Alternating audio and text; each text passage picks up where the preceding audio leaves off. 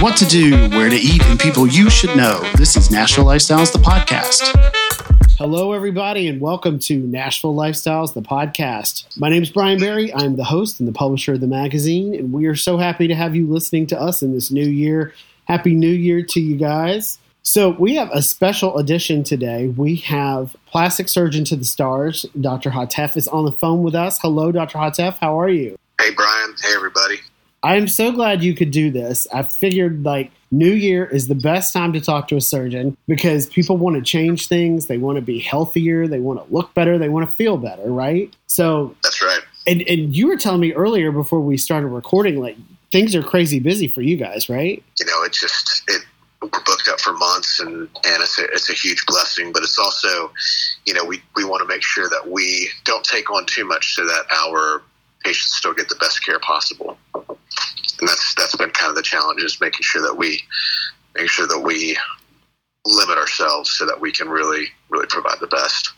Yeah, I want to ask you what people are doing, but first we should have you tell folks a little bit about you. I know you're a plastic surgeon. Your office is right there, your new office. I guess it's not so new. You've been there for a little while. Yeah, It's been 3 years now. Oh, my God.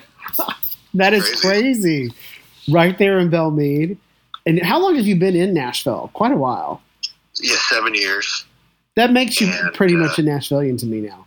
So, I know you can't name names, right? Stuff like that. But are a lot of your patients out-of-towners? Yeah, we actually have a lot of people that fly in, and we have people that fly in from Los Angeles because of music industry connections. And then we also have a lot of people who come in from, I'd say, a 6-hour radius, who are just, huge country music fans. And I guess they've heard of me through people that they like and follow. And so we have two demographics to fly in: people from the West Coast and then people who live within a driving distance. And even though I love having out-of-town patients, I always tell everybody, look, the best thing is for you to heal at home. If it's possible for you to do this with a surgeon you feel comfortable with at home, definitely do that. And that's what I tell my patients here, when they're talking about going somewhere else for surgery, it's always better to heal at home. But we do love our out-of-town patients out there. I can't believe who my patients are. It's amazing. Yeah, you do have quite the following. I know like I said, we can't name names, but I know some folks, and I've seen some folks on social and stuff too. So we'll just say that, I guess. If what I tell people is, when you watch the CMAs, all the people that look great, those are my patients. The people that look kind of messed up, totally kidding. That's funny. We'll play a drinking game next time the awards are on. Is that one of Dan's patients? No. Is that one of Dan's patients? Yeah. That is so funny. Oh, my God. So tell me this. So what kinds of things would you say are your specialties? And I know you can do a number of things. It's not like you just do one or two, but what would you say are your specialties? Yeah, my specialty is aesthetic plastic surgery, and I do rhinoplasty, breast revisions, body contouring, facelift.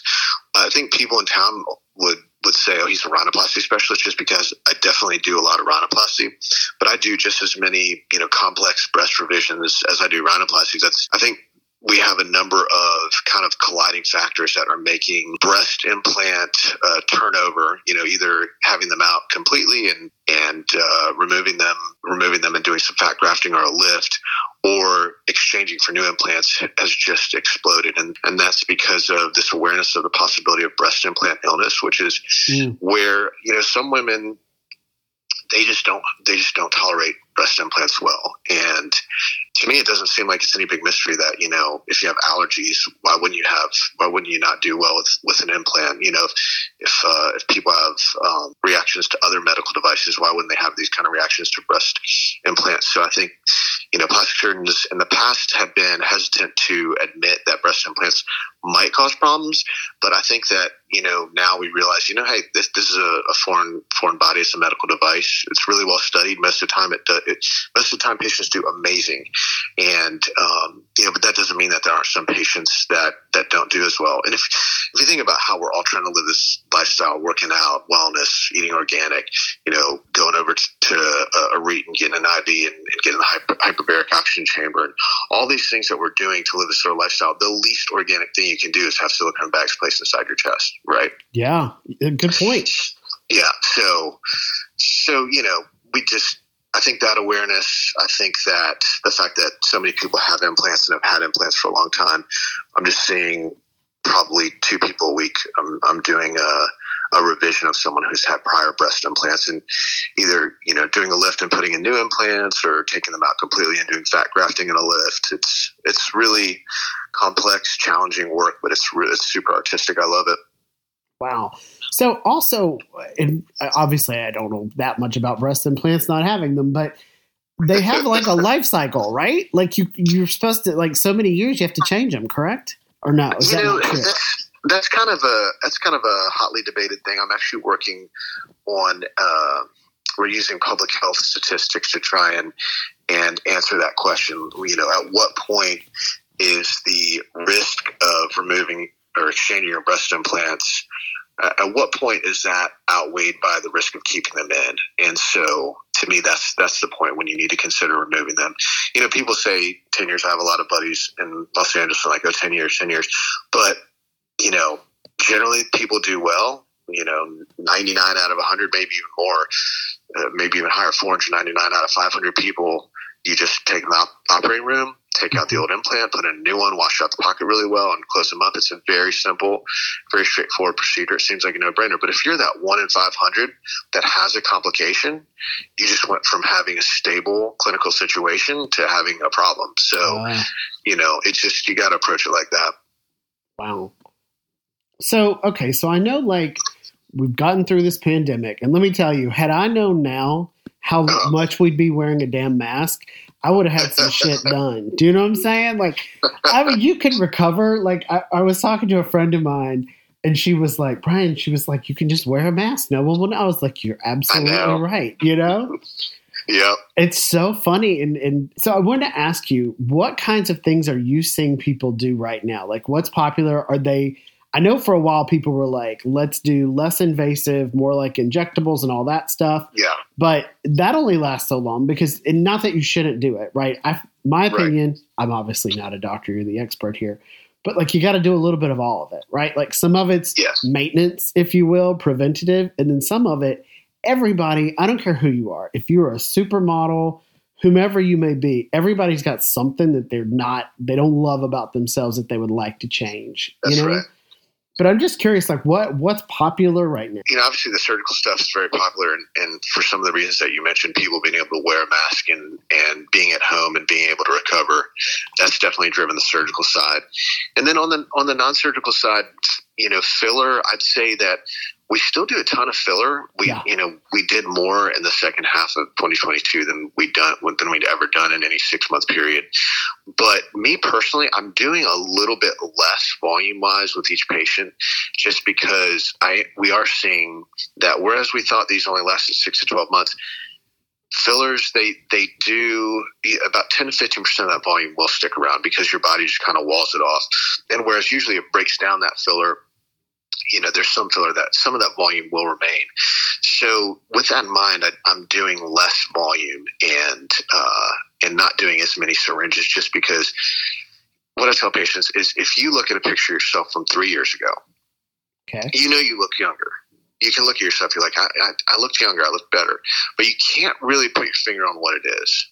So that's why I tell patients, like when I do filler, I want you to look younger, but I want everybody to not really be able to put their finger on what it is. When you're doing like, 2, 3, 4, 5 syringes, people can tell, and that's not a natural look. And so I think that that's going to be kind of a trend is a little bit less volume, maybe doing more skincare, laser, those kind of modalities to get your skin in optimal shape and not worrying so much about every fine line and every contour, trying to make it, there's this thing called the OG curve that the beauty nerds all know about.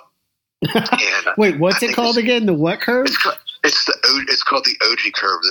He was actually my mentor and a family friend when I was really young. His name was Bill Little. He's a plastic surgeon in DC, and one of the guys that kind of got me into plastic surgery. And he pointed out that from a 3/4 view, how the the cheek, the apple of the cheek, how it's more prominent in a young patient, and it flattens in an older patient because the fat descends and it deflates.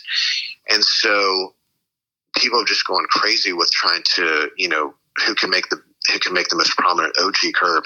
And yes, technically in this 3/4 views, you've done this amazing job, but the patient still looks kind of weird because you've just put too much filler. And so, I think that this awareness of like, okay, we just want to make little changes with filler. I think that's going to be a bigger trend.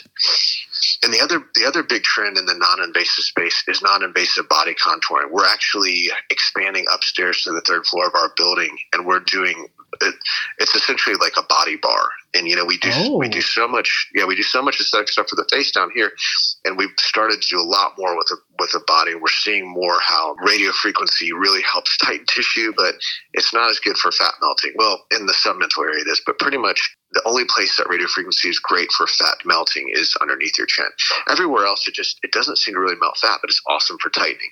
So then what's the optimal method for fat destruction? Obviously liposuction is the best because then I can sculpt you, but not everyone wants to have liposuction. And especially if you don't have much, sometimes it is better to use one of these less invasive modalities. And then we have muscle stimulating devices that are getting stronger, better, shorter time that you have to sit there with a device stimulating your muscle to get the same results. So over time, I think that the non-invasive body, contouring devices they'll never replace liposuction. There'll never be a time where we're not doing liposuction, because you can just, get in some tanning bed and you walk out looking like you have 6-pack. But it is getting better, and it is getting to the point where we're going to devote a whole space to it. That's amazing. Okay, so I talk about this. I've talked about this on the show before too. I've had lipo several times. I'm a proponent. I think it's one of the coolest things. It's amazing. But man, has it changed. And I'm saying this so that people understand, this has just been my experience. When I first had it in the 90s, because I'm that old. True story. You don't look even close. Well, I believe in maintenance. I've said that before. But, but it used to be like you basically get harpooned, right? It was bad. You were bruised. The last time I had it, which has been a few years ago, the bruising was basically gone in 2 days. The pain was nothing. It's amazing. But I think it's important. People need to go to a doctor like you so they can understand there's so many options. Even what was the one that cool sculpting that people were doing for a long time? I don't know if that's still popular.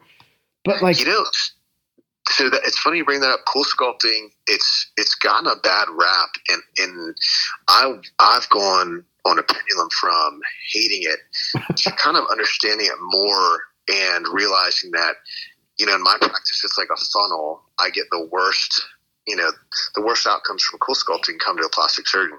So, I love, it's a physically tough case to do, but it's so rewarding fixing botched cool sculpting.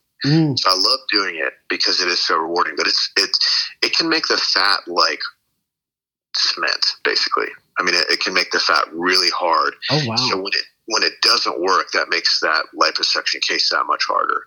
We can get it out and I can make you look great, but it's tough. But the amount of botched cool sculpting is decreasing because their device is better.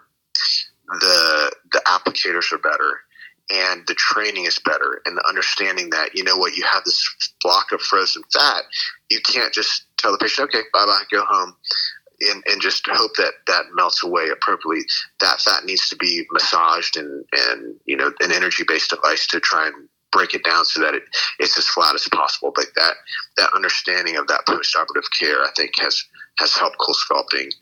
And so I think cool sculpting will kind of always be a fixture, in the non-invasive, because I think that freezing is probably the best way to actually melt fat, because as much as I love radio frequency, it doesn't really melt fat. But it does around your chin potentially, right? Yes, there's something about, I don't know what it is, but we're getting really nice results using the radio frequency under the chin, and it really helps tighten up that tissue. And I still prefer, either liposuction or doing a neck lift, just because I can more accurately predict that result. But most people don't want to go through that downtime and take that much time, and so some of the non-invasive stuff can be a nice option. All right, so I want to switch gears a little bit here with you, sure, and ask you some Nashville questions. Sure. So I'm curious, what are you've lived here for a while. What are your favorite spots in Nashville? Well, I'd say my favorite spot is probably Giovanni Ristorante in Midtown. I love Italian food, and it's kind of like Cheers, I was going to say, there's nothing like that bar right there. Yeah, great bar and great food, and so I love hanging out there. I love losers and winners. They're just like Nashville staples. And, True. And, they're just great places to hang out, and especially when it's not the weekend. It's like during the week is the best time because kind of empty, and you just see some of your friends there, and I love Bobby's Idle Hour Tavern has a new location, and they have like a little patio out there, and it is so nice on a sunny day. That's another great place. I need to check that out. Yeah, and then if you're going to go downtown, I think for the people who are coming in from out of town, or who want to go, are from Nashville and want to go downtown and see what's new, Church and Union is an awesome restaurant, and on Friday and Saturday night it's a nice little scene. Like, they get a DJ in there, and people have a lot of fun, and I'm so busy I don't get to get down there much. But I was going to ask you, how often do you go downtown? Really? Oh my gosh, never. I mean, maybe once every 2 months. I try to support. We have so many patients that play music down there or bartend down there, and these people are not only patients but friends, and so I want to try and go support them. So I try to get down there, and when I can, but it's a pain anymore to go. But I mean, you've got to be. How many days a week do you operate? So I'm in the OR 2 days a week, and then 3 days a week we're in clinic. And some of those days in clinic we'll do some in-office surgery. But yeah, it's Monday through Friday, and it's all consuming. It's truly a craft, and it's truly a passion. So it's like, what time do you get up? I actually get up pretty early at 5. I like to either play tennis or lift weights, and so I've really been waking up early to get this done, because if you don't get it done in the morning, by the time you're done with work, you're not going to go do it. You want to absolutely get home and see the family. So I get up pretty early, and then go do something like that. I like to have breakfast. My breakfast spots are either Nashville or Rose Pony in Belmead has good breakfast. Oh yeah, I love that place. Yeah, and then just work, and after work sometimes. Another good place for a happy hour scene is Bistro 360. That's right next door to my office. I was going to say, you can walk there. Very convenient. I love 360. I love the burger at 360. So good. And the thing I love about 360, I won't name names, but I swear to God, talk about Cheers. There's a certain group of like 10 or 12 people that I go there, and I'm like, you are here every time I'm here. It's so fun. There's one guy, I won't say his name. He's an amazing person, great, brilliant businessman, drives his everyday car as a Ferrari. And I'm like, I've never not been to 360 when he's not there. Oh yeah. He's there. He must keep the lights on. It's the funny. He probably turns them on and turns them off. I think he does have a key. Yeah. It's just such a good little neighborhood spot. Like, I love it. I do too, man. I absolutely love it. All right, one more question for you. So, sure. I think you have such a cool job, and because you get to work with these people and change the way they feel about themselves. What do you think, what's the most rewarding part of the job to you?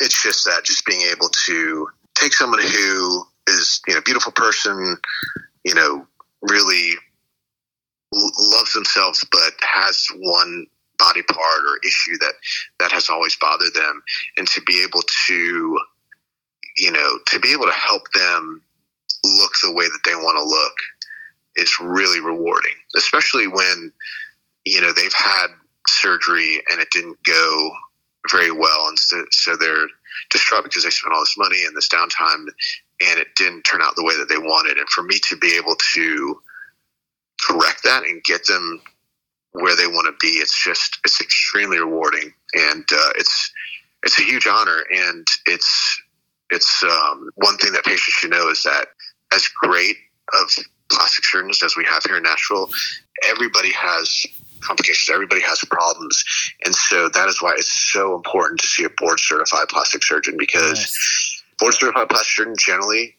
when we have an outcome that isn't what you wanted and what we wanted, like we're going to make it right, and if we don't have the skills to make it right, we're going to get you the person that does. And so it's just so important to choose a board certified plastic surgeon.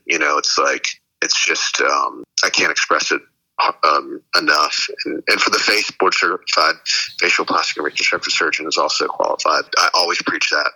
It's so important. I have found it kind of shocking that the number of businesses and places you can go in this town and get like injectables, Botox, that kind. It's one thing if it's a doctor, right? Like if it's a dermatologist, I understand it. But then like when you go to the dentist, I'm like, that feels a little different. And then now I'm like, I think a vet can do it. I'm kidding. Bad joke. But it's like, it is amazing though. It's like, get your oil changed and Botox. I'm like, this doesn't seem like a good idea. Would you like a Frappuccino with your Botox? Like I'm like, go to an actual doctor, because God forbid you have a problem. And I can't imagine like having to, that's just too much. But I think there are some nurse injectors, and they focus on doing injections in the aesthetic market, and they are people you can trust to do those things. I definitely see some bad work around town, but believe me, some of the bad work is stuff that I've done. It's just you don't always sit at home run, but generally those nurses in town who do it a lot, they're pretty good. Yeah. You need to have your own show, like a botch show where you talk about fixing. We need a botch Nashville. Yes, I'd love to. There's definitely content. So that's crazy, but it is true. And the other thing, a friend of mine and I were talking about, she said, the work that you've had done when you are 40 or 50 may not be the work you're going to need when you're 60, and it doesn't always age. It's like it's a process, man. But like anything else. That's exactly right. That's exactly right. Your house has to have maintenance on it. Your car has to have maintenance on it. Why the hell would you not invest in yourself? And it's not just the face. It's like you're talking about, like you got to work out in the mornings. You got to eat right. You got to, mental health is important. It all is a whole thing. So Brian, all those things that you just mentioned are actually the most important. The stuff that I do in my office is really secondary. It's like all that stuff has got to be in place first. And think about how many beautiful women there are around town that are in their 50s and 60s and have never had work done, and they just take care of themselves, live a good lifestyle, don't drink too much, eat right, and they're just aging amazingly without any help from any plastic surgeon or dermatologist. Now, that's a lie. They've had something. Everybody has had a little something. When they look great, and you're like, what do they have done? That's probably my patient. That is it right there. Oh my God, that is funny. I think that might be the best place to leave it. But is there anything else you want to tell our listeners before we sign off? That's hilarious. Yes, check out Music in the City. It's coming up in, about 5 weeks? Well, we're not doing the live event this year. There is, unfortunately. There's no live event.